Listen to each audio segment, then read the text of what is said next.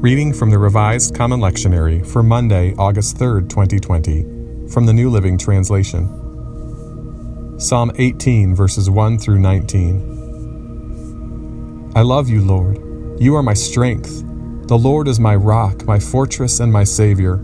My God is my rock in whom I find protection. He is my shield, the power that saves me, and my place of safety. I called on the Lord who is worthy of praise, and he saved me from my enemies. The ropes of death entangled me. Floods of destruction swept over me. The grave wrapped its ropes around me. Death laid a trap in my path. But in distress I cried out to the Lord. Yes, I prayed to my God for help. He heard me from his sanctuary. My cry to him reached his ears. Then the earth quaked and trembled. The foundations of the mountains shook. They quaked because of his anger. Smoke poured from his nostrils. Fierce flames leaped from his mouth. Glowing coals blazed forth from him. He opened the heavens and came down. Dark storm clouds were beneath his feet. Mounted on a mighty angelic being, he flew, soaring on the wings of the wind. He shrouded himself in darkness, veiling his approach with dark rain clouds. Thick clouds shielded the brightness around him and rained down hail and burning coals. The Lord thundered from heaven. The voice of the Most High resounded amid the hail and burning coals. He shot his arrows and scattered his enemies. Great bolts of lightning flashed and they were confused. Then at your command, O Lord, at the blast of your breath, the bottom of the sea could be seen and the foundations of the earth were laid bare. He reached down from heaven and rescued me. He drew me out of deep waters. He rescued me from my powerful enemies, from those who hated me and were too strong for me. They attacked me at a moment when I was in distress, but the Lord supported me. He led me to a place of safety. He rescued me because he delights in me. Genesis chapter 7, verse 11 through chapter 8, verse 5. When Noah was 600 years old, on the 17th day of the second month, all the underground waters erupted from the earth, and the rain fell in mighty torrents from the sky. The rain continued to fall for 40 days and 40 nights. That very day Noah had gone into the boat with his wife and his sons, Shem, Ham, and Japheth, and their wives.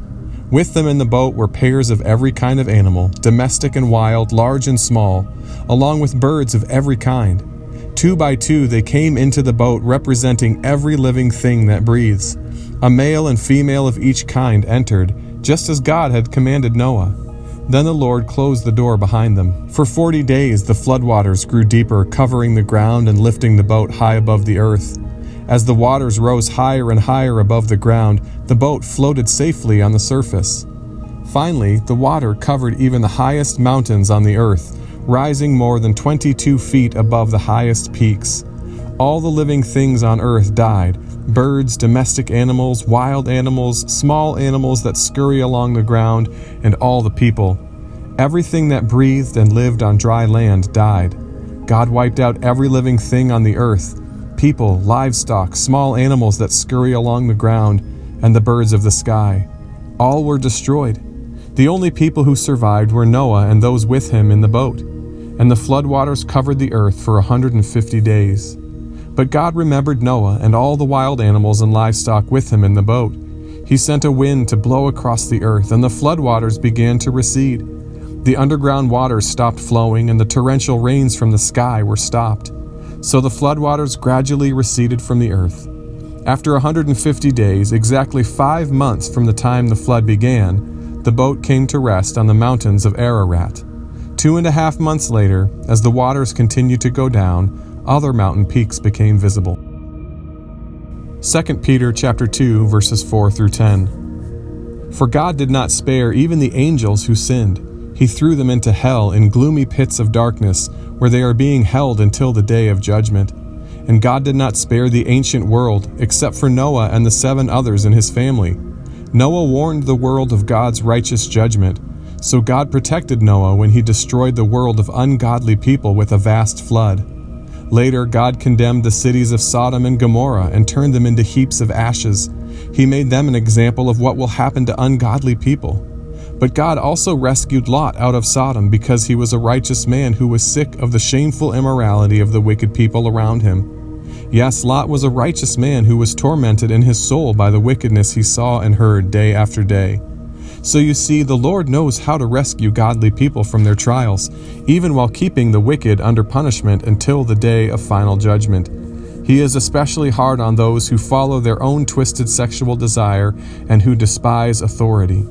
These people are proud and arrogant, daring even to scoff at supernatural beings without so much as trembling. Today's passages communicate a clear theme that runs throughout Scripture: the righteous judgment of God. From the earliest Scriptures, we understand that there is a way to live that honors the Lord and a way to live that's in rebellion of Him. We find this in the Garden of Eden story, throughout the book of Genesis, and on through the entirety of the New Testament, that God will bless those who keeps His commands, and God will judge those who do not.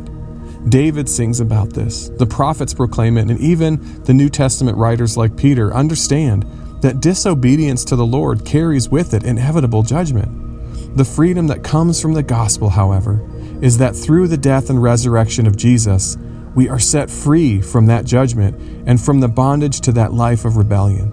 We are free to live without having to muddle our way forward, hoping to get it right.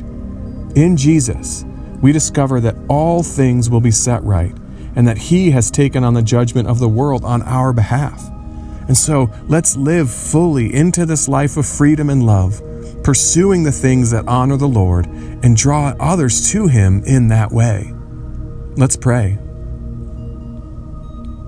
Most merciful God, we confess that we have sinned against You in thought, word, and deed by what we have done and what we have left undone. We have not loved You with our whole hearts. We have not loved our neighbors as ourselves. We are truly sorry and we humbly repent.